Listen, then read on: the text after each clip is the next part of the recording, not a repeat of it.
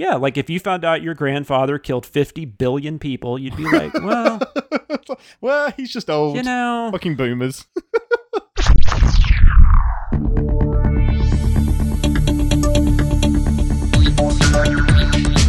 Captain's Pod, Stardate 440822.2. Welcome aboard the Starship's Enterprise, and thank you for joining us as we take a brief shore leave from the world of cinema sins to explore the universe of Star Trek.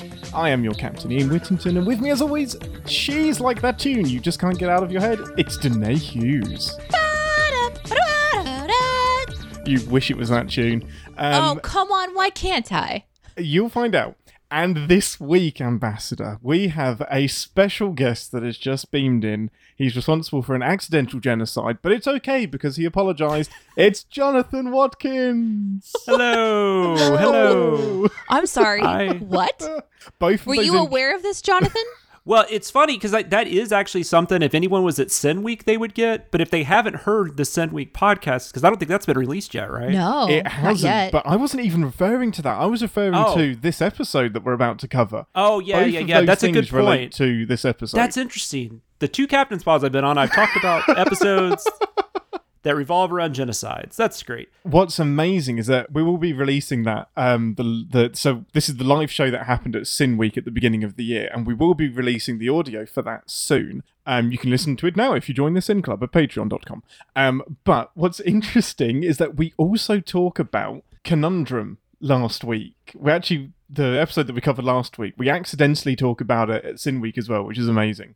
Oh, wow, really? We talked about Conundrum at Sin Week? We did. I can't remember how, but it came up. It's just random. Kevin and Janeway both, commit genocide. That's how they do. That's how Star Trek legend would. Well, Jonathan, welcome aboard this Enterprise for the first time. Thank Who you. the hell are you and what are you doing on my ship? Oh, listen, if you don't know who Jonathan is, we got problems. There's probably people, non-CinemaSins people that listen to Captain's Everyone Pod. knows who you are, Jonathan. Well, thank you. Everybody.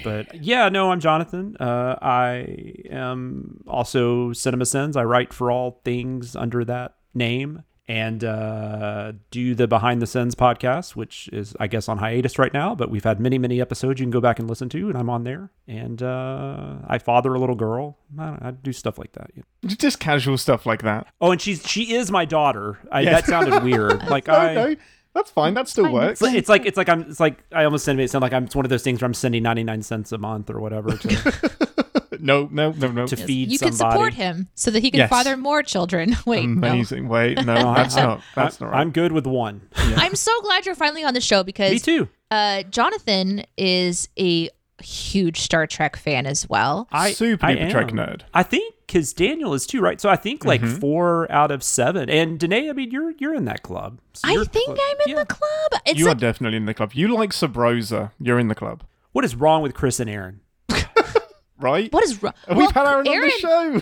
Aaron's been on the show. He actually seems to enjoy it, or he's lying really well. Who knows? I just don't think he'd be like me and Ian and go back and like rewatch entire over series and over and over again. Yeah. No. But or it was for really the first time. It was really fun when Ian joined the team and then started to express his Star Trek nerddom like really confidently, and then everyone's like, "Yeah, we love Star Trek too." Ian's like, "Wait, really?" And Jonathan's like, "Yeah, I am the resident Star Trek nerd here," and Chris is like, he's like looking around like, wait, did our team just explode? And then Jeremy's like, hold on, I love Star Trek. Jeremy was like, I thought I was the Star Trek guy. What's going on?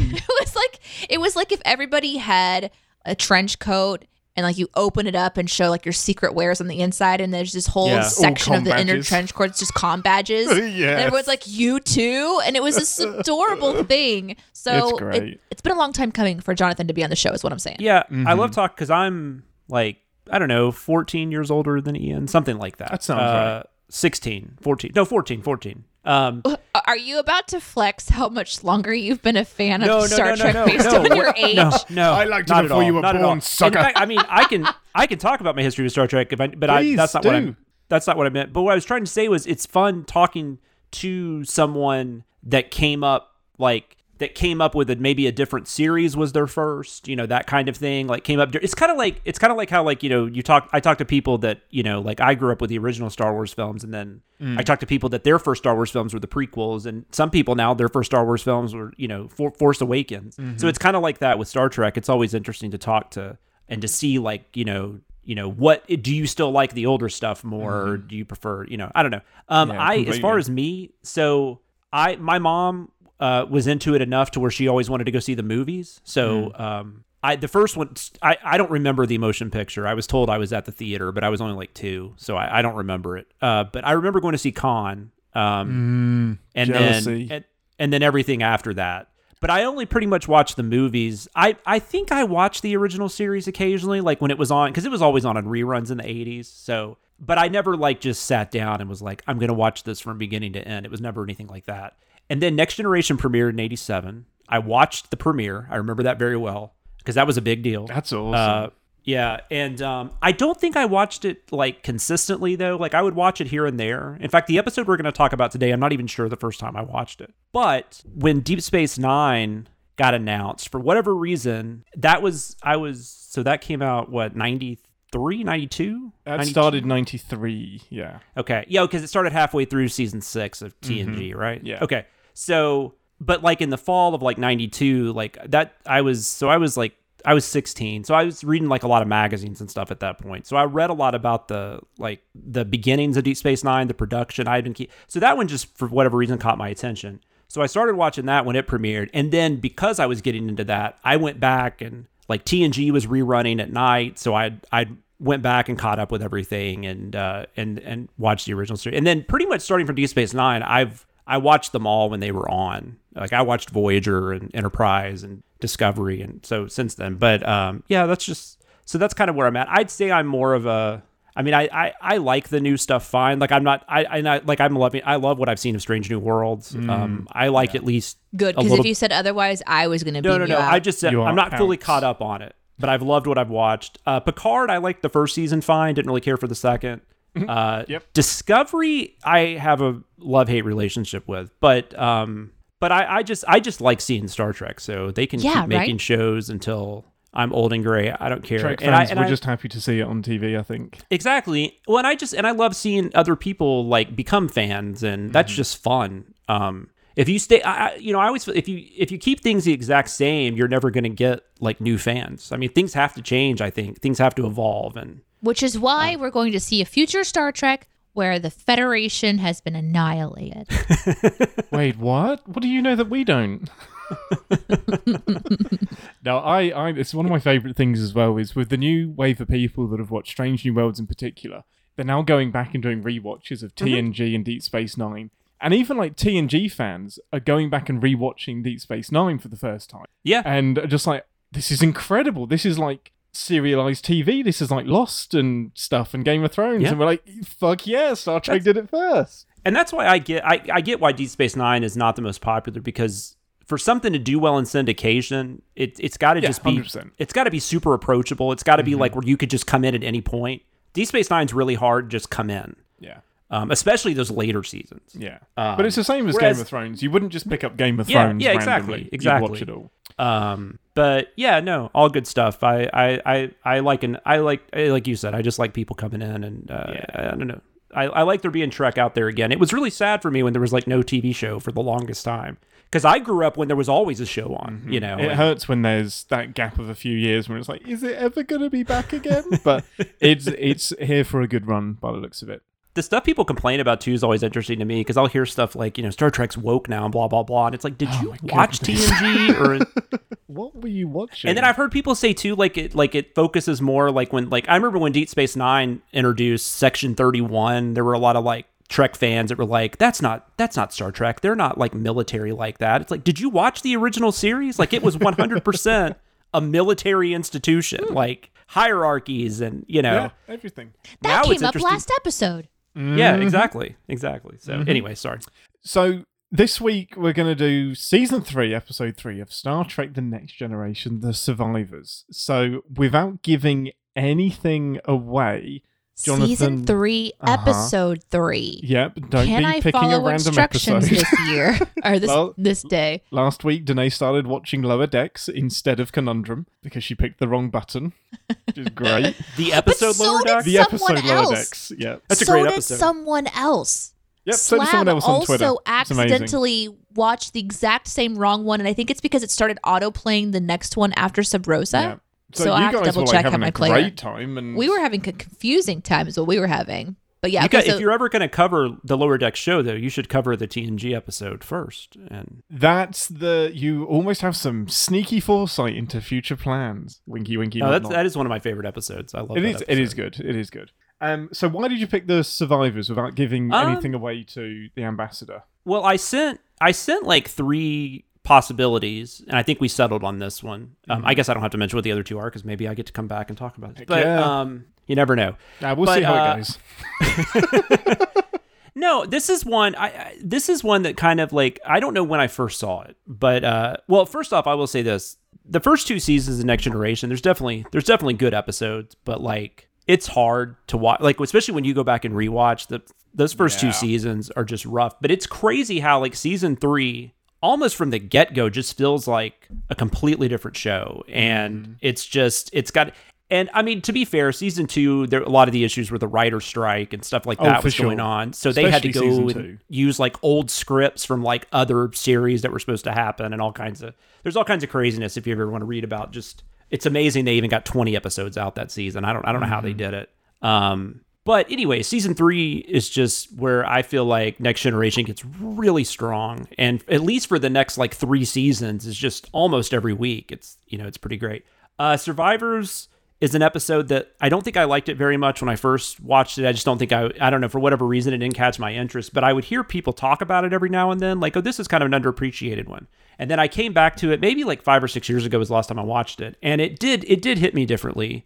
I think it's got a really interesting villain. I think that it's possible that, I mean, obviously like the Borg and the Romulans, I mean, if you took a group of villains, but as far as just like a single person, like, I mean, this, like, if they had wanted to, like, this could have been Picard's Khan, like it really could have been, I'm not saying they should have done that. I'm just saying, like, you it's that type of villain, like where you could probably make a movie around this person. And, I don't know, there's a mystery that, and that's always fun. And, Next Generation tried to do a lot of mysteries. Or Star Trek in general tries to do a lot of mysteries. I don't know that they're always that successful. But I thought this one worked really well. Season 3, episode 3? Season 3, episode 3, The Survivors. Okay. So I'm looking at the thumbnail on Paramount Plus, and it's Data, and he is holding what appears to be a Beauty and the Beast looking container with the wilty rose Too many thingy. spoilers. What do you mean? You've ruined the episode. This is it. You've ruined it. Well, Data took a honeycomb, and I can't even remember what that line was from Game of Thrones. So. Oh, jeez, Lapete. And a donkey into a brothel or whatever. Yeah. What are his final words in the entire series? Amazing. Right, well, before Game of Thrones or Star Trek gets spoiled anymore, let's head over to 10 Forward after we've discussed the episode we're about to watch. 3 to beam out. Second. What? The thumbnail besides Survivors has Riker and Troy as Don't touch it. Romulans? Don't touch it. Leave it. Ooh, what's that? Leave it. What's Stop. that? Stop it. No. Okay. They're All right, fine. They All are right. proto-Romulans, not actual Romulans. I think that episode is called Who Watches the Watchers? It is. That's It the next sure episode. is. Yes! From a thumbnail, people.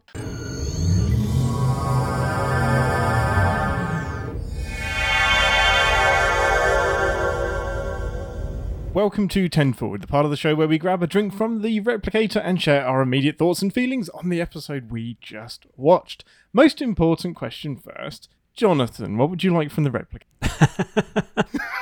Oh, man, I'm so boring. I'll just have a Diet Dr. Pepper. Dr. Pepper? Yeah. There we go. Oh, he knew it. He knew it already. I knew it. Danae, what would you like? I would like to Not a tune. have... Wow, what's weird, everybody, is a Diet Dr. Pepper just appeared. Look at Wow. that. Okay, I'll follow suit. Whoa, water disappeared from me in a Amazing. glass Weirdly, jar. I have 0 sugar Pepsi today, though. But Oh, that is odd. Well, I'm going to order a new species to replace the Hushnuck.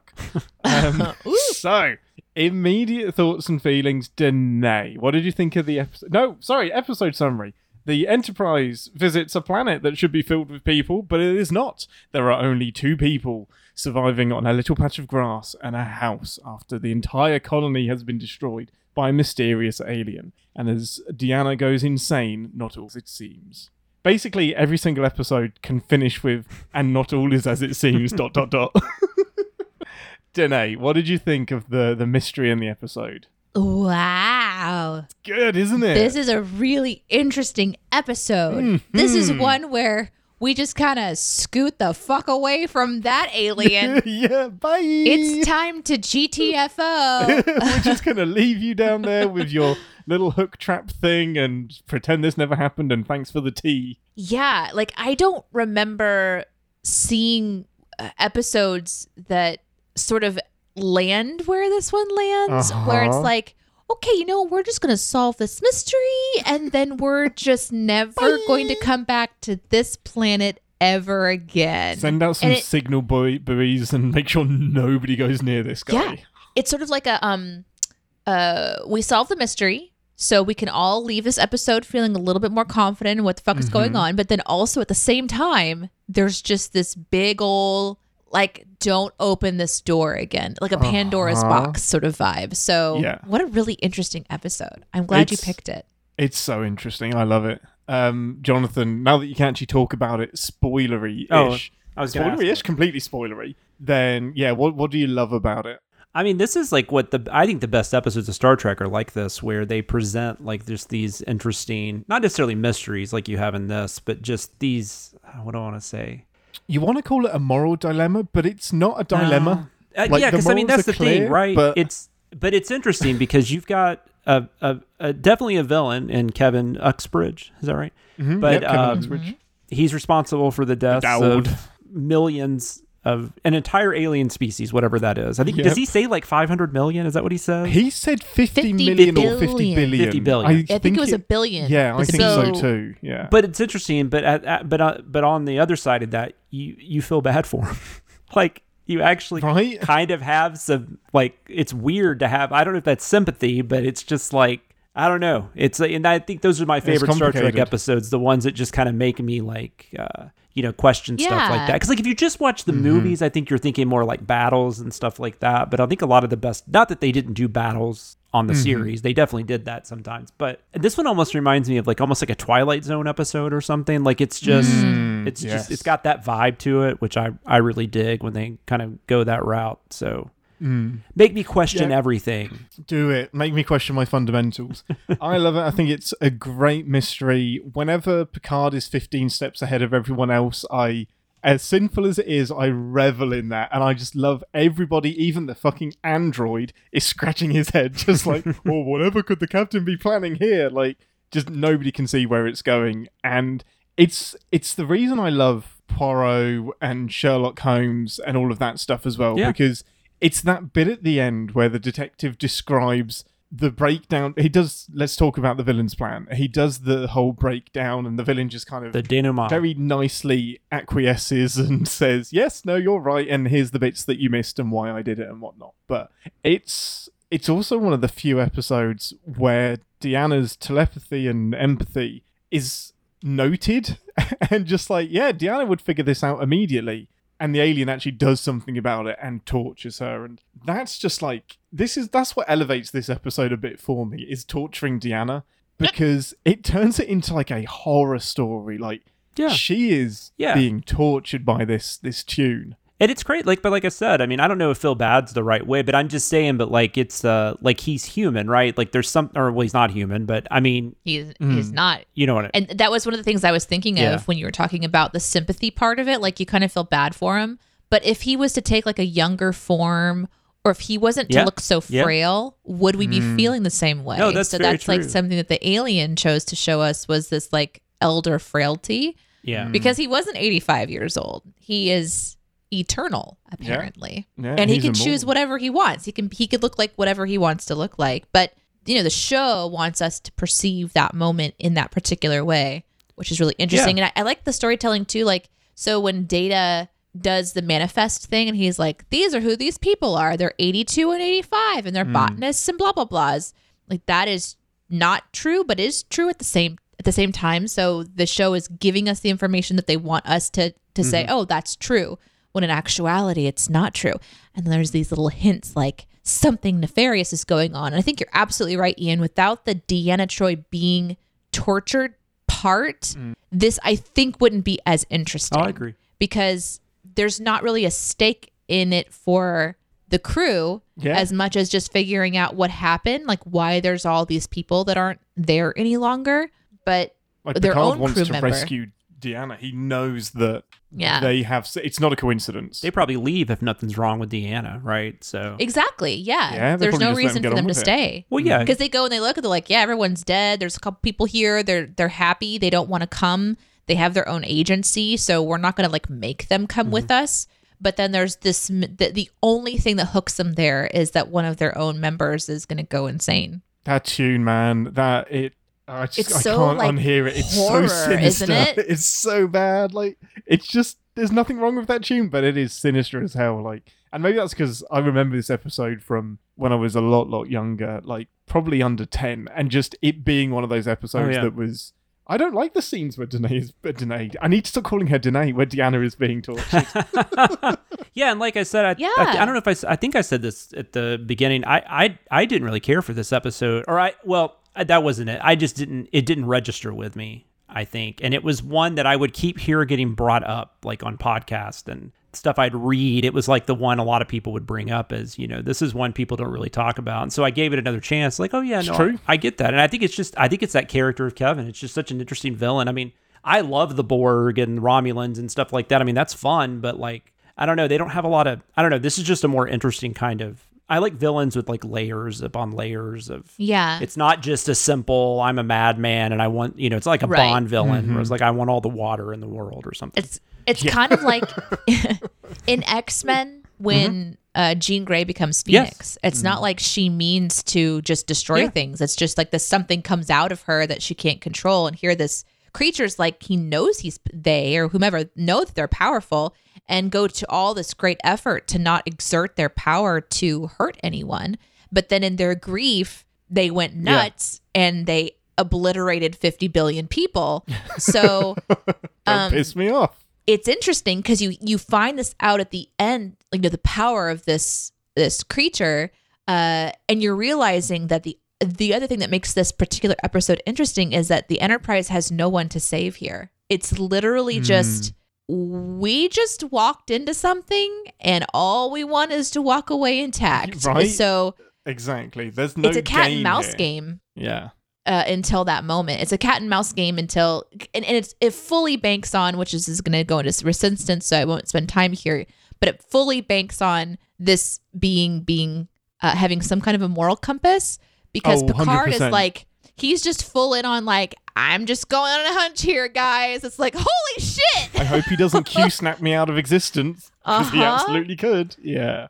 It's for me, it's the cleverest part of the story, leaning into not just that he has a problem with killing people, that he's a full-on pacifist. He does not believe that violence is the answer. You should not fight under any circumstances. And I buy it. Because that's a thing. That's a way of living. And Picard says it like, that is your given right. You don't have to fight in any conflict. And it makes his motivations completely make sense as to why he hasn't destroyed the Enterprise, why he hasn't used his infinite amounts of power, because of this really fundamental belief that he holds so true. It makes it a great mystery. Jonathan, pick out some other moments that you loved, some individual bits. Well, you guys talked about Troy. Like we were talking about while we were watching it. Even though this is a pretty dire, I mean, dark is, I'd say it's dark, but it's also a little dour. Dark. Anything with genocide in it is dark. But you still are able to have comedy with like Worf, and that's just man. They were able to throw in some good Worf moments. It's so there's great. A lot of I love how on Next Generation, like it seemed like almost like 90% of the time when they had one of those moments where, okay, we got to transition out of this scene, it's always Riker staring at the camera. Like that's just and there's like 6 of those in this show, like in this episode alone. Close up on the Riker helmet. Yeah, it's like we got to just show Riker. I don't know why we're showing Riker. His big blue eyes. This was short hair Gates McFadden era. I forgot Yeah. about that. Yeah, it's a new look. Yeah. Was the beard third season or was that season 2 for Riker? I can't. No, season 2. Okay. It is season 2, definitely. But it looks a bit different. Like, it's a bit fuller in season 2. Yes. They don't get the shape of it. It's a little more groomed. Correct. Yeah, exactly. They don't get it correct. So what do you weird mean to correct? It's just not the way that you like it. The Okay, yeah. Riker beard is the correct beard. And I have to say, every time I see Wesley, I always feel so bad for Will Wheaton. Probably because I've also I've seen some documentaries with him and stuff over the last couple of years, and he wrote that book recently, just kind of talking about how he was treated as a child actor, and he was just taking a job, and all these fans were sending him wailing on him, sending him death threats and all kinds of stuff, and it's just It's this poor crazy. kid. And so whenever I see him in one of these episodes, I'm just what is going through his head right now? He's probably this isn't worth it.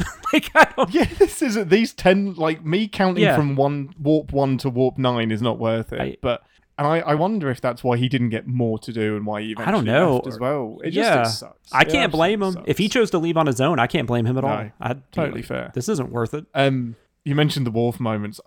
I've used this in outtakes on Cinema Sins. It is one of the all-time Worf moments. Just good tea, nice house. It's so, I love that. His little Klingon pinky out as he sips the tea. It's so great. It's so I good. like when he makes the It's so, comment so too. good. They were I can't remember what it was specifically he was talking about, but he's just yes, they probably didn't expect someone as thorough as me or something like that. Oh, they're trying to detect. He's talking about the Andorian commander. Yes. The commander that was trying to find the Andorians. I was yes, well, the Andorians didn't have to contend with somebody as thorough as me. That's what it was. And of course, it's just a setup because in the next scene, the ship turns back up. So it's all eyes on Worf. And he's like, I fucked up. I'm sorry.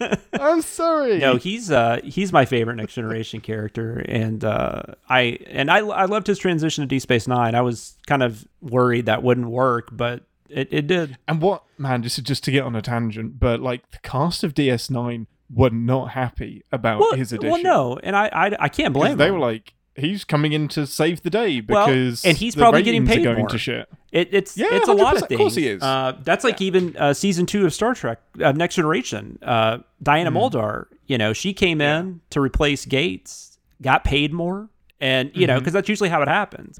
Jerry Ryan on Voyager, that caused. Yeah, I heard her and that Muldaur caused didn't friction. become friends till well after the series ended. I don't know if that's true, but that's what I've heard. That's the rumor Yeah. that it was way later. Yeah, so no, I can't only imagine. But sorry, yes, we got way definitely. late. No, back to this. I mean, that's going to happen with Star Trek, isn't it? 800 episodes. Yeah. You're going to find tangents. lots, especially between the two of you who have so many points of reference. And honestly, it's really, really cool. Well, it just kind of shows these themes and these things pop up in other places. So again, Star Trek really qualifies itself over and over again. Yeah, absolutely. There's just a couple of nice little touches that I really love. Near the beginning when they're in the briefing and Deanna is obviously in some pain, and it's just the directing of Riker who doesn't have any lines. Oh yeah, but He's just stares totally- and looks at her and is He's fixed eyes on her. her. Making sure she's I okay. They're know. in pain. It's incredible. As much as we don't get enough Deanna Riker kind of resolution during the series, I know No. it happens in the movies, but in the series we don't. Yeah, but but- it is littered with these moments, when Riker gets a new girlfriend or something. Yes. He goes to Deanna and asks permission. And it's just moments like that I love to bits. They're so great. And their relationship is so much more interesting on the show than because I just feel like they rushed everything in the movies. It's oh, let's just marry him. I mean, Completely. Where did that come from? Yeah. Surprise! It kind of almost goes against the way they were on the show together. I don't know. It does. That's a whole other Yeah. thing. But no, you're right. At that moment, I did notice that. That's not something I had probably thought about before. Yeah, that was a really sweet scene. And I like that scene too because they also faded Picard's instructions into the background. So they did this nice thing where the audio fades out and Picard is talking about the debriefing on, what they're going to do with these two people down on the planet. It becomes background noise and it sort of goes over. It was just really well done in the storytelling aspect. I have the subtitles on so I could still read what Picard was saying, but if the subtitles weren't on, it's just it would be really hard to pick out, and you're being overtaken by Deanna Troi being tortured by this, music. I liked how also when Picard comes and sees her in the quarters, I like how that scene's written where he's still like, he's her captain, like he's her boss or whatever. It's like he's concerned, but he's also like very professional, like the way he talks to her and stuff. And which is interesting because I think now just the differences in newer Trek versus older Trek, even though the newer Trek takes place in the older Trek a lot of the times. Everyone's just having casual conversations, like the captain and like an ensign just have like casual conversations. And I'm not saying this is a positive or negative, but it's just something that I noticed watching the older series, because there's definitely much more of a hierarchy. Like Picard and Troy, I mean, they have like they're not like not friends, but it is still more of an employee and an employer kind of conversation 100%. Versus the way Riker would, have a conversation with her, or Sisko and Picard are pretty much like top tier at distancing themselves from everybody that's beneath them. And I'm definitely I'm not saying that's a negative in the new series. I'm just saying it's just a command it's a very style, noticeable a difference, and definitely like the original series. I mean, Kirk just told you what to do and you did it, right? And then oh man, Kirk was like offended if you got near him with a journal. He was like, I have to sign this, fuck you, 5 phases. Like, he just didn't want to give anyone the time of day. Good amazing. On the sound design thing, this is the first time that I'm listening, and it's really interesting that I'm listening to these episodes with headphones on, and like decent headphones. And there is like something extra that you get. So that tune in particular is extra sinister, the way that it's introduced. And there's also this like pulsing wave that's underneath it, that it's almost like illustrating how it's being pumped from the planet into Danae's brain. And I never would have heard, Troy. Damn it, into Deanna's brain. Could you change your name? Yes. I've never done this before. It's only this episode. No, this is the first time that you've struggled so hard. This is insane. Into Deanna's brain. And I just, it's just an interesting thing. Who is the character? There is that character on Discovery that reminds me of Danae, though. I think she left though now. I don't think she's on it anymore. But the really quirky one. Yeah, the one that. Oh, what the Tilly? Yes, Tilly. The one with red hair? Yeah, yes. Tilly. She's absolutely Danae. Yeah. She is I can't wait to. Chaos. I don't know who that is, but I'm excited. Tilly, but we don't have to go. We don't have to go there if you want to stay unfocused. I'm just saying. What I will say is that quite fittingly, Tilly is the first character to drop an F-bomb in any Star Trek episode. True story. Hell so yeah, 100%. Yes. It's definitely Danae. I wanted to say about that scene too with Picard. Before we kind of move on, when you're talking about like professionally going to visit Deanna, what I liked about how that was written was he was honoring like, you're really good at reading this. I'm really good at reading people, and I can tell when someone's in pain. And it was just like this really cool way of going, just, Picard is a human. He's very diplomatic, but his character is so, like you said, respectful of his crew. As sinful as his character is in this episode for other reasons, that was a really cool way for him to say, I know that you're good at what you're doing, but I gotta like check in on you, make sure you're good. I respect your abilities here, but I kind of know that something's up and I need you to be on the ball. I always forget Deanna's not human, because she's not. She just straight, other than she's the eyes, partial, right? Huh? Right? She's partially human, right? She's half human. Yeah. Oh, that's right. She is half human. Her dad is human. Yeah. But still, Beta Zeds don't really look that different, though. Like, no, they don't. It's just the black eyes. That's it. Because Luxana doesn't look. I always say that wrong. The hardest name in all of Star Trek. Luxana. Yeah. Luxwana. It's a half silent W. Yeah, just says half of it. Yeah, the computer voice. That's it. No wonder that doesn't like drive Deanna insane. Just like everywhere I go, I can hear my mother's voice. Yeah, that's a good point. I never thought about that. That's hilarious. Even if she went to like Deep Space Nine, she'd be screwed. It's still her voice. Another thing that I really loved about this episode, before we move on, is the painting. We kind of all talked about while we were watching it, but so when the episode very first starts, and we zoom in on this destroyed planet, and there's just like a little patch of green, and then it shows the away team beaming down. It's this painting, right? Wasn't that a painting? Oh, 100%. Star Trek did this so much. It was cheaper they commissioned artists to draw murals and then just overlay real footage over top of it. They even do it in the movies. Yeah, matte painting, that's it. Yeah, and I think like we lose some of that in now with the CG, or even just being able to take like realistic photos and then just do CG on top of the photos, and then which makes it look super, super cool, but we kind of don't get to see the beauty of paintings. Like, there are some incredibly talented people out there that made sets and movies. Think about like Lord of the Rings, all those miniatures that were made for Lord of the Rings. So I don't know. I really love being able to see a little bit of the storytelling. I love that so much because like the entire Klingon homeworld is painted. Like the interior of the Borg ship when they're on Best of Both Worlds and they zoom out, 90% of that is a matte painting where they've just added lights in. It's so clever, and I don't think you could get away with it. And then the today, in the HD remasters, they just went back over them and made them pop even more. It's Yeah. really cool. That's it. They didn't pull them out. It's great. Something else I liked, which is fun to be able to say, is even though this was like made so long ago, is I still like some of the clothing. Like Mr. Uxbridge, like his shirt was pretty cool looking. Don't you think? It is. I like it's that pretty kind of cool. like The a buckles little and side the buckles, big neck. the cowl. The cowl. Yeah. I don't know. You thing called that him he had Mr. going on. Uxbridge. That made me laugh. I don't know why. Like, What is it? excuse me, Mr. Uxbridge. Can we? Can I have one of these apples? Kevin, sorry, Kevin. Please, sir, can I have my species Listen. back? If he's out there somewhere in the universe and Yeah. he's like this all-powerful being, I'm respectfully calling Well, him Mr. Yeah, for Uxbridge. sure. Respectfully. No, yeah, like the last, like, where that alien is his left, like, Mr. Uxbridge, I had nothing to do with this thing on your planet. Yeah. I was just making I'm a macaroni. Like, pacifist. what's going on? Yeah. Work it's something amazing. out.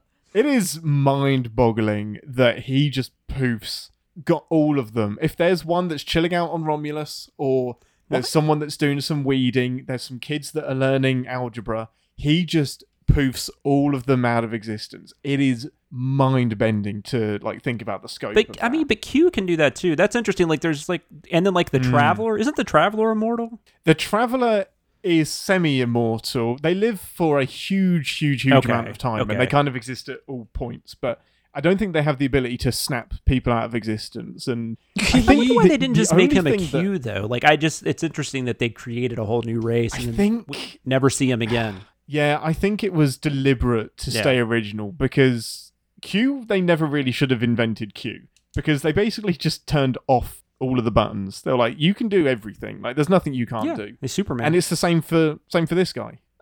So then you end up comparing everything to Q. And why couldn't Q come and save the day and stop Wolf 359 or whatever? Yeah. Something else I really loved was the battle. We didn't talk about that, but the battle between the two ships was really interesting. Like, it's like on screen it shows this ship, and then the crew is saying how magnificent it is and how damaging it looks and how imposing it is and all of these things, which is one thing. But then whenever the visuals show you how it's just beating the shit out of the Enterprise, you're like, oh. It's gorgeous. There's some good lasers in there. Yeah, we had lasers. We had a really interesting like geometric looking shield on the bad guy ship. Right? Where it's like, ooh, that was kind of cool looking. And it's like telling us that, I think Geordi was like, it's absorbing, or someone said it was absorbing all of the energy. So it was just incredibly powerful warship that may have all been a figment of their imagination and or the alien created out of thin air. I don't know how that works. Oh, yeah, no. The alien Mr. Uxbridge, sorry, just Mr. invented Uxbridge. that. Yeah, just brought it into existence. What I love about that, and I'm almost certain it's deliberate, is that shield graphic is the same graphic that they use for the original Borg shields. So as in the individuals, they have personal shields. And when they adapt to the phaser fire, they throw up this prismatic thing that absorbs all of the energy. So I think it's kind of a nod to that's how this type of shielding works, and it would have this graphic. And it's that kind of consistency you just don't see as much anymore. Like I love that. There's no way that was an accident. It's so similar. Yeah, that was pretty fun. Anytime that the Enterprise gets into a battle and you actually think for a split sec, like, this isn't going well, you just instantly know storytelling wise, okay, so time is going to reverse so that they don't all die. Yeah. Or like what's going to happen, because there's no way they're going to blow them out. But I still felt that tension of they're really outmatched here. So what is happening? And that leads me more into my sins. So I think that's everything that I really loved about this episode. Awesome. Amazing. Well, with that, let's head to engineering for this instance is futile. Battle stations, everyone. There's a fictional ship coming at us. Wait, they're all fictional. This one's especially fictional. Warning. Warp core collapse in 10 seconds. This is the part of the show where we re-engage our sin brains, remind ourselves that no TV show is without sin, even our beloved Star Trek. This is the fun stuff. What have you got first, Danae? or Deanna, Oh. or whatever your name is. I can't tell if I like it or don't like it. You can still sin it even if you like it. That I know. Yeah, I know. But I was really off put because I think we're earlier on in the series that every time it was put something on screen, it was like the old way of saying it, and it was put it on the main viewer. So they didn't say on screen, they said main viewer. Oh, interesting. And I was super distracted by just it being an earlier way of saying some of this like techno babble that was going on. Yeah, because some of it hadn't been locked in place. It's like, put it on the view screen. It wasn't that. It was put on the main viewer. Put it, pull it up on the main viewer, put it up on the view screen. I'm like, well, what happened to on screen? Just on screen. That's what you say. Amazing. You say on screen. Yeah, like, 100%. The same thing happened to me when I went back, but it was reversed. So I watched TNG before I watched the original series, and it bugged me whenever Kirk would say warp factor something. I was like, what is it with this factor bullshit? Just say warp 4 or whatever. Like, where's this factor coming from? Picard never said warp factor. Yeah. It's weird the things we look into. That's amazing. Jonathan, what was your biggest sin of the episode? Oh, biggest. Or not necessarily biggest, whatever you want to go with. I will say Mr. Uxbridge. Mr. Uxbridge is I love that. His powers. The episode title should have been Mr. and Mr. Mrs. Uxbridge. Yeah. It's like Mr. Belvedere. Streaks on the China. Never mind. Kevin's powers, like the extent of Mr. Uxbridge's powers. This is what I don't understand. So he can clearly like use his powers into space, like from the planet, because he messes with Deanna.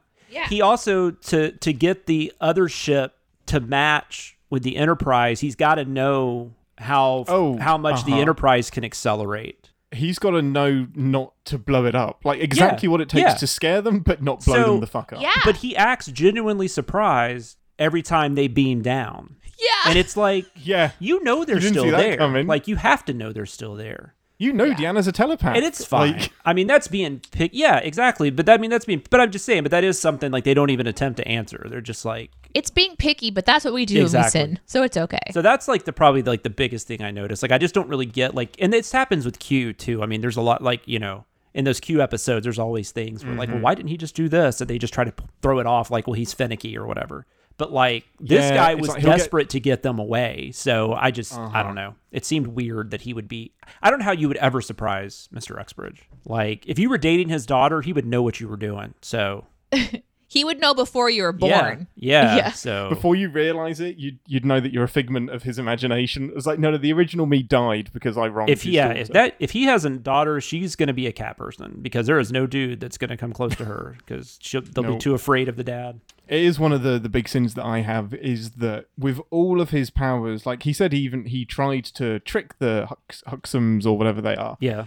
I just feel like he gave up with the Enterprise a bit too quick. Like he could have done more to try and trick them. Like he could have, I don't know. I feel like there was definitely more that he could have done. But the bottom line is that we need to get to the end of the mystery. Like there's not even an obligation for him to explain himself once he cures Deanna. He could just be like, yep, cured, bye, see you later.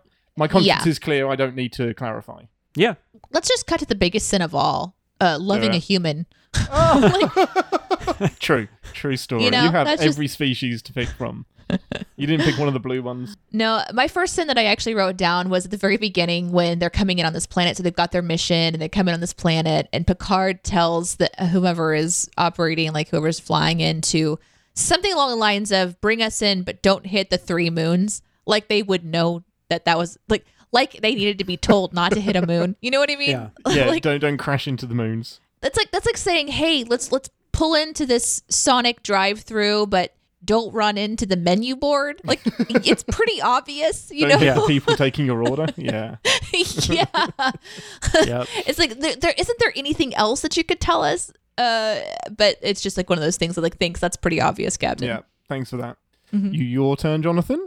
I brought this up and you guys told me to write it down. I don't understand away missions a lot of the time because I know the whole thing, you don't send the captain down first. But like in this one in particular, they sent 5 senior officers down there. It's like, did Crusher let the head nurse know every project she had going on? Because what if, It is crazy. Yeah. You've got Riker, who's like the head of personnel and the first officer. Worf, who's the head of security. Yeah. The chief engineer, which I never understand why he's ever on an away mission. Because wasn't Data down there? Data was also there, who is your third in command.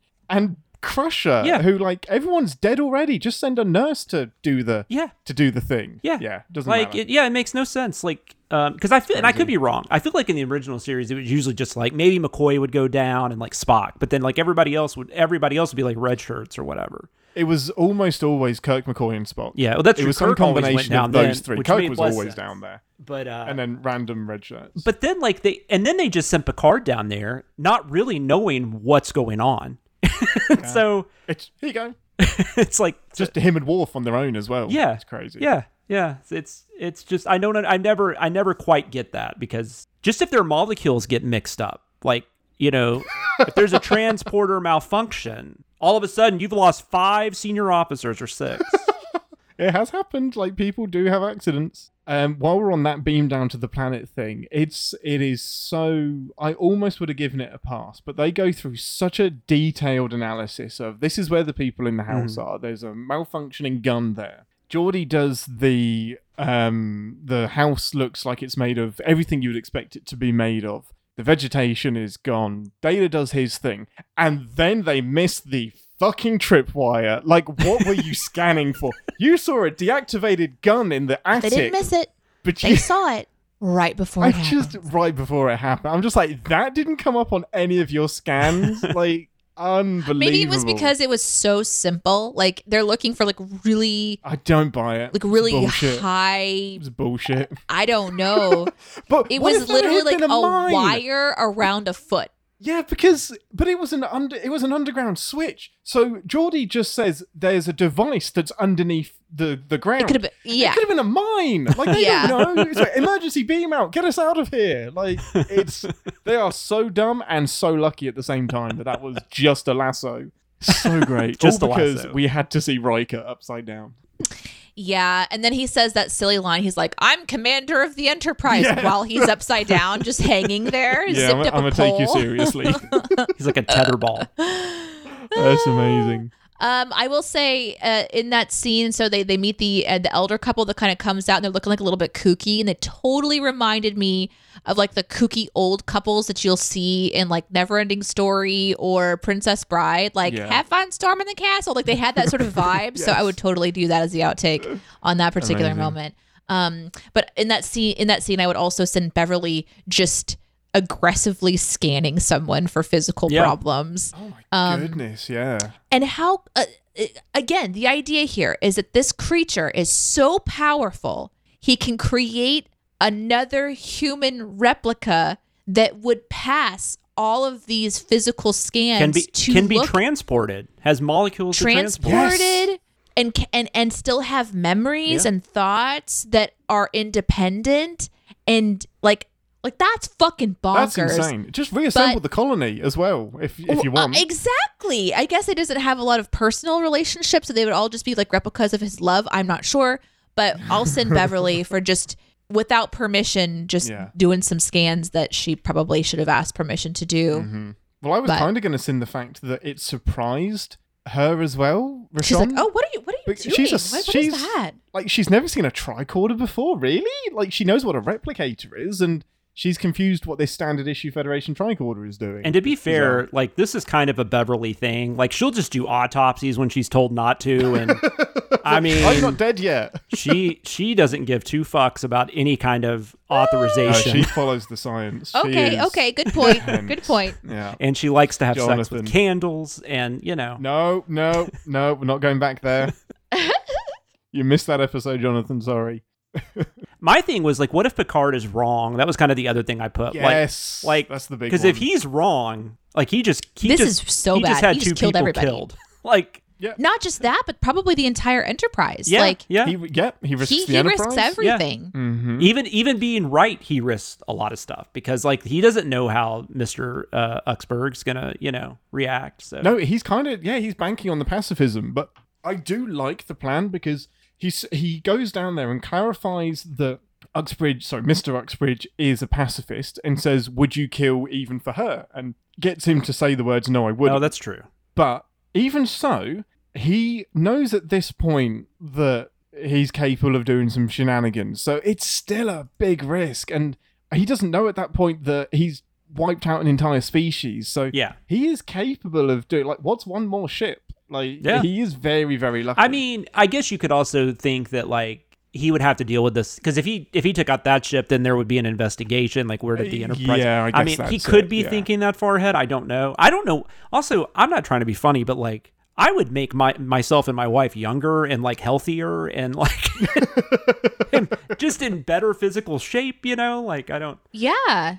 And it would have been interesting too, right? Like if they had hinted that she wasn't real by her form changing just a little bit every time they came back because he was replicating it from memory. Like that would have been really interesting. Like maybe the next time they come over, she's a little bit younger or her hair is a different color or something that would sort of indicate that. But I agree with what you were saying, Danae, though. I think for the story to work, I think you almost have to make that an elderly couple because I think think that's it's a great point. Because if you're gonna, I think that's just you're gonna have an easier time sympathizing. If it's like some like 35-year-old like who looks like he's in a frat or something, or was in a frat or something. I mean, yeah, you're more suspicious. Yeah. Like you automatically feel bad for your grandparents that have lost everything. Yeah, like if you found out it's a your great point I grandfather hadn't killed thought 50 about. billion people, you'd be like, well, well, he's just old. You know. It's what, but fucking boomers. he didn't know what the button would do, you know? No. The other baffling thing about Picard's plan is just it's great, like for TV, but not sharing it with anybody. Oh, well, that And never makes sense. That always irritates It's me. insane. Riker and Worf just like, shall we fire? No. Super casual. Yeah. Drop shields. Like, don't fire. Leave the planet. And they just all trust him, thankfully. But yeah, Picard's just like, I'm not going to clue in any of my people to this. We're just going to keep you all in the dark. That is bad leadership. Well, and you're risking that they're going to think you're crazy or something, and they're going to pull like a Amendment 2 or whatever it is. Like, like you were relieved of your duties. I don't know what that rule is, but yeah, there should like it's clearly, like you said, for us. yes. So that the mystery kind of continues. And I understand that. But yeah, that was one of the biggest things But for me too. they could be like, hey, guys, I got to go talk to you about something. And then we just don't see that. You know, like, I mean, there's easy ways to do it, but they're just like, they have Something. 45 minutes, with commercials to They get all all this in. They all come out of the debrief room and they're just like doing that like little like hand wiggle together thing, like, oh, we got an idea. Good plan, Captain. And Nicely done. I mean, you have to, this is just, this is at a time where we weren't having like 10 episode series that were all continuing off each other. So you just kind of had to give into this whole, everything's going to be solved in 45 minutes. Occasionally you got 2 episodes, but yeah. And it's worth it. I love seeing Riker confused. I love seeing Worf confused. That's fun. It's fun. The knock on the door. It's like, Captain, are you fucking insane? Can you please tell me? Yeah, what and we're then doing? and then at the end they're anything? like, oh, he was right all along. He knew what he was. I'd still be like Thankfully- questioning that though. I'd still be like at the next meeting. So what if you were wrong? What, Yeah. Can we just Starfleet debrief about plan. that? was there a backup plan? Yeah, exactly. I would send the moment when they first are in the house and Data goes over for the little musical thing that kicks off the whole music mystery, and Mrs. Uxbridge, whatever, she says, it's a music box. It's been in my family for generations. I think the easy sin there is like, that is not a box, because it's not. It's not. It's a music thing. It is a musical item. Yeah. But that is not a music box. That is a torture device disguised as a musical ornament. Amazing. I love it when we get really petty. And then, of course, in that same series, since I did a silly one, I'll just do two. Like, since we're talking about people not sharing important things, why wouldn't Deanna say in that debrief, I'm hearing music? Like, why hold that to herself? It's such a strange thing. And I know it's to build a mystery, too, but she's literally sitting in a room going crazy. She's like, does anyone else hear that music? Because that could have been an interesting moment, too, where Data's like, replays it, and says just this opens because his mouth and just yes. that's true. Yeah, that's it. And instead, like, we're piecing together these weird things that they all impact each other. So as a senior officer of the ship, when you have something like that's happening, you should share it with the people that are trying to solve this serious problem. So I don't know. It was just another one where we're keeping information for the good of the story. But if there's a deadly song that turns into an earworm, we all know the pain of that song, which they allude to, of course, in the dialogue of this episode. And we all know that. And this kind of plays on what if it actually drives you mad. And that's kind of a really interesting thing to do. That this episode could have also been called The Deadly Earworm. It really could have been. Although that probably has been done in the Wrath of Khan. It's like, we're going to get the ear things back to do the mind control. I don't know. If I'm Deanna or Danae, whatever, if I'm Deanna, then I am 100% reporting anything in my mind because I'm a telepath. So if anything squiffy like that happens, there's a good chance it's to do with my psychic abilities. She's an empath. Empath, I apologize. No, that's why. By the way, absolutely I asked this question while we were watching it because I never thought about it till now. Why does she? Why is she green? Like, why is her outfit green, or is it always green? Like, why? It's like a teal color, right? Yeah, it's always been that tealy color. They always the answer is they wanted to put her in something sexy. Okay, like the color scheme for Deanna doesn't make any sense at all until like season 7 when she starts wearing a proper uniform. But this was purely to have something pretty to look at. And Marina Sirtis hated most of the costumes. Yeah, I've heard her talk about that. She talks about that first season costume where it had like the belt on it. And she's like, they put the belt right where my fat was. She's like, so I mean, like your eyes are just drawn to my stomach. An arrow right pointing at the bit I'm most insecure about. It's body image is tricky, and they were not doing a good job of it. Like there's a lot in this era of Star Trek, especially with Jerry Ryan's costumes, that are I think a lot of people should have been spoken to about their motivations and why they were doing certain things. No, I agree. But the main reason I was saying it though, because I would think she would either be medical or she would be science. Like I would think it would be one of those two. And science, she's 100% in like the medical but medical's area blue because she's a counselor, right? Yeah, exactly. Yeah, but if you're a counselor, you might not be a doctor. I mean, right. That makes sense too. Maybe there's like a special color for her or something. Yeah, I don't know how they did medical school. It's just to dress her up. My last big one was it's when Picard says we don't have a law to fit your crime. You fucking do. It's called genocide. Like we have a name for it. Like just because it's on a huge scale, it doesn't mean it isn't punishable. It's like, well, you've killed enough people, therefore. But at the same time, I get that there is nothing they can do to him. They can put him in prison. Right. He will poof out. Like it is completely up to him. It just still doesn't feel right that he's allowed to have his dream life, I guess, when he's murdered an entire species. But what are they going to do? I mean, that is kind of one of the... I mean, it's still definitely like, we've got to wrap this up, so we're just going to say this. It would have been interesting to come back to It's just a strange line. But, there's a lot of episodes like that where you'd be like, why didn't they come back to this? Oh, are you kidding? Like, why didn't they come back to this guy when the Borg were attacking? Like, I know you're a pacifist, but could you just... we let you get off on genocide. Could you help us out? Could you do us a solid here? I mean, they'd be done. Please? But I guess that's a whole that's a whole mine hole, what is it? Landmine to go down. I don't know. Whatever that saying is, I can't think of it. Yeah. There's 800 examples of species that could have been helpful. Yeah, like when do you stop destroying species? Like what are the ones that are worth being completely destroyed? And I would jokingly sin, like, how dare the show use Picard's Achilles heel of tea against him in this one, where she's like, come in for tea, and I'm like, oh no, don't go in for tea. I would love to have some tea. Don't go in for tea. Like it leads to that great Worf moment, of course, that is the best meme ever. Good tea, nice house. It's great. He's an Earl Grey guy, right? Yeah. Well, you know how like on Etsy are these websites where people make like really fun items for their home that are like these little cute things. Found some? I want to do like a cross stitch that just has like a little Worf with his pinky out, and it's just like the cross stitch of like good tea, nice house, and like put it. You know what That's I mean? like your little welcome sign that you come into. Nice, good tea, it's nice so house. Perfect. Yeah, that's amazing. This is his Trustpilot review for this planet. Nice. Yep. Amazing. Right, any more sins, people? No, I mean, I just don't understand comm badges. And there's a scene in this one where Riker just throws his comm badge at this woman. Like, I don't know, are those not assigned to people? Like, do they have unlimited? 100% they are.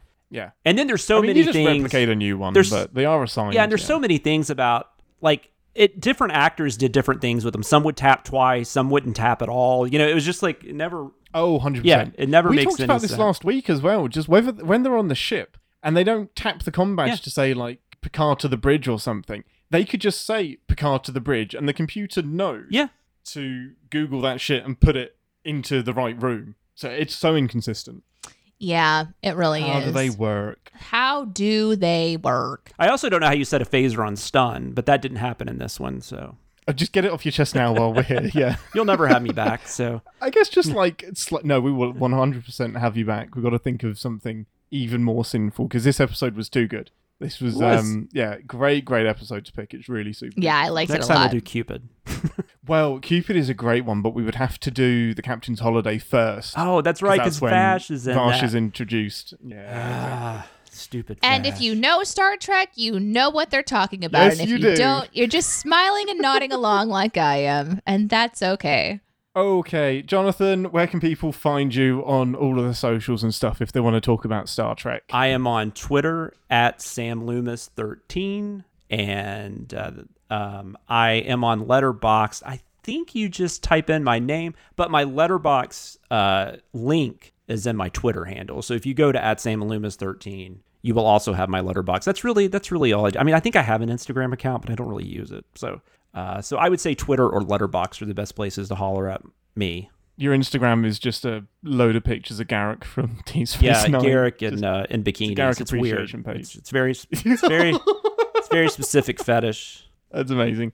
Well, thanks for joining us, Jonathan. I hope you had a good time. I had a great time. singing I some love Star talking Trek about Star with us. Trek. Yeah, I feel like we could do it for hours. Well, thanks for listening, everyone. I'm Ian Whittington, and I too admire acts of unmitigated gall. I don't favor the coincidence theory from me. Jonathan Watkins, good tea, nice house. And as always, live long and podspa. Thanks for listening. Want to connect with the show? Our hailing frequencies are always open through captainspod@cinemasins.com. Like, comment, and subscribe on your podcast player of choice, and be sure to visit cinemasins.com.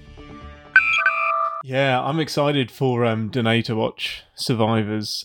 I've kind of pre-warned her that she's going to get fucked up by one part of it. Yeah, I was just trying to think of one that it is kind of funny though that the first three you've done have been the three that you're doing. I don't know. It's hilarious. Like no best it's of both super worlds. random. No Super cause and duper random. effect. No, whenever the last time I did a rewatch was when I probably watched Survivor. So that was probably like 6 years ago. It was whenever the Blu-rays came out. Oh yeah, that was about that time. I bought those as soon as they landed. They're so good. Yeah, I waited. Like I bought the set. I waited till the set was available. But apparently, like those didn't do as well as they were hoping. At least the last few seasons didn't. Because I think that's why. I think Deep Space Nine and Voyager. I think they'd be really expensive because of the way they shot them. They're not as easy to transfer to Blu-ray. But so I don't know that that's ever going to happen. But I feel like they could at least do like a cleanup or something. I mean, just something to make it look, because it looks better on Paramount than it did on Netflix. Voyager and Deep Space Nine. No, agreed. But it's still it's not great.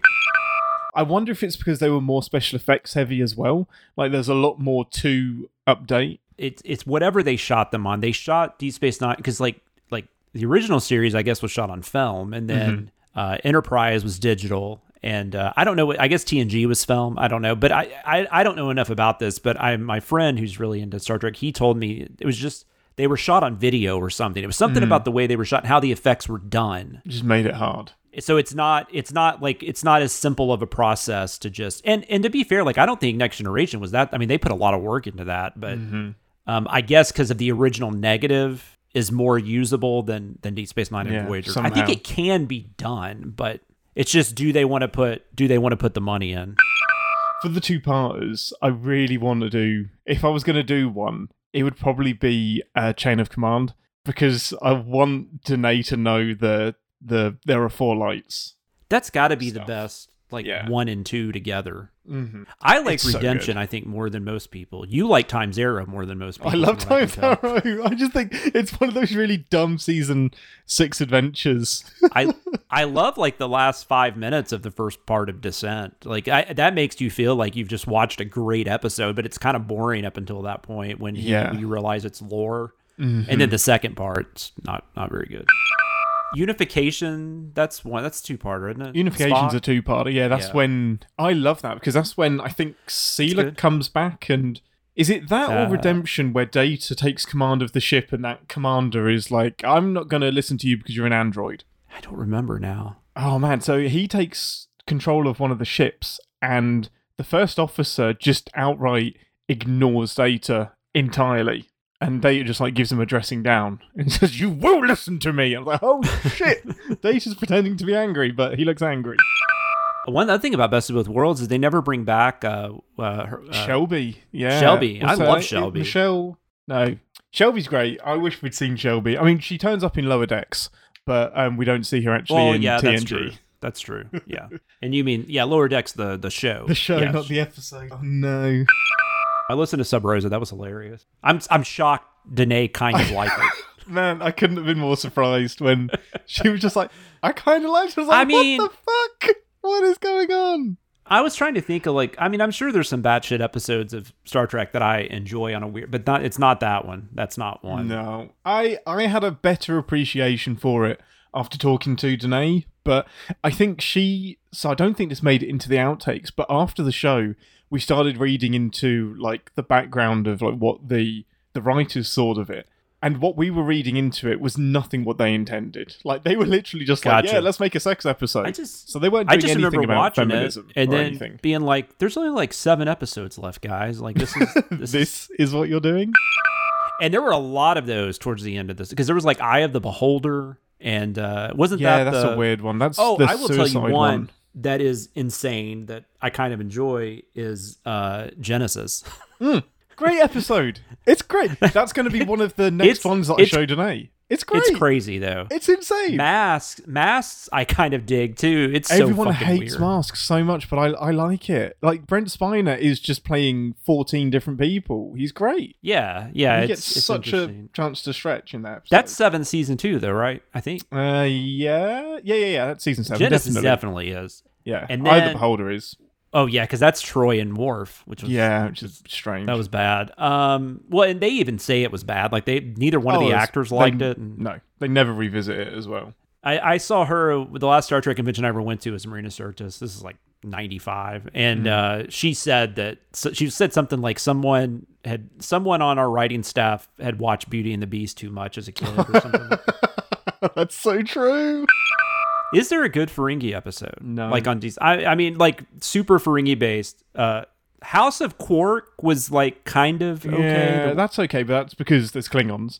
But the one Yeah. where the little green men one, where they go. Oh, Take me that's to your what leader or it's whatever called. it is. Little, I think it's called Little I Green think Men. it is called isn't it? Little Green Men. Yeah, No, that one's really good. yeah, that one's great. I like that one. That's a good time. I travel forget story. that's a Ferengi episode, but I guess technically it is. Yeah, well, it's. But they're not good even on like Next Generation, and then like on Voyager they like brought the Ferengi. I was like, what? Who that's wanted to see insane. Ferengis? It's insane.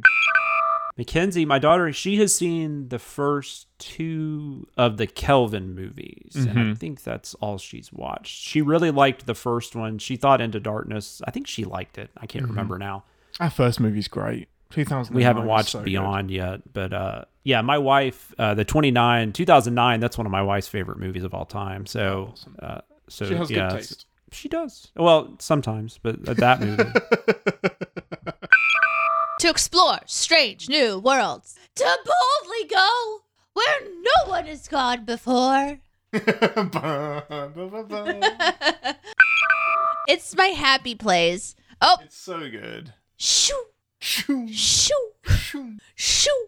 They really didn't have to put a lot of imagination into these original No. opening credits. Shoo. Shoo. DS9's the worst because it's just like rotating around. Like the Voyager's space not- station can't move. It's just Well, the rolling worst around is the space Enterprise. station. The worst is Get Enterprise. out. Shut your mouth.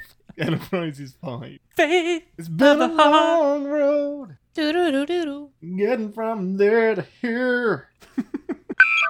One of my favorite Worf moments is not in a good episode. It's that episode Cupid where they do the Robin Hood thing. But the way Michael Dorn delivers the line, "I am not a merry man." I am not a merry man. It's so And great. just when Geordie's like fucking around with the little like banjo thing, Oh, and yeah. just in one fluid movement, just goes whack and just Yeah. decks it across that tree. So, It's great. and then he apologizes. He's just Yeah. like, sorry.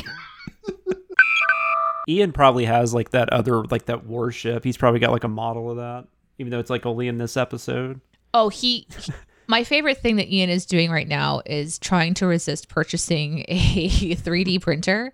Oh, So, wow. he's just like, he's interested in 3D printing. And Yeah. so he's been looking at 3D printers. And then when we were on Twitch the other day, I found a 3D printer. Like they just literally, it's a nonstop stream of everybody that's 3D printing and streaming it. It's like one location and just all these really passionate people. This person was like a Star Wars fan. And so they're doing like Star Wars stuff.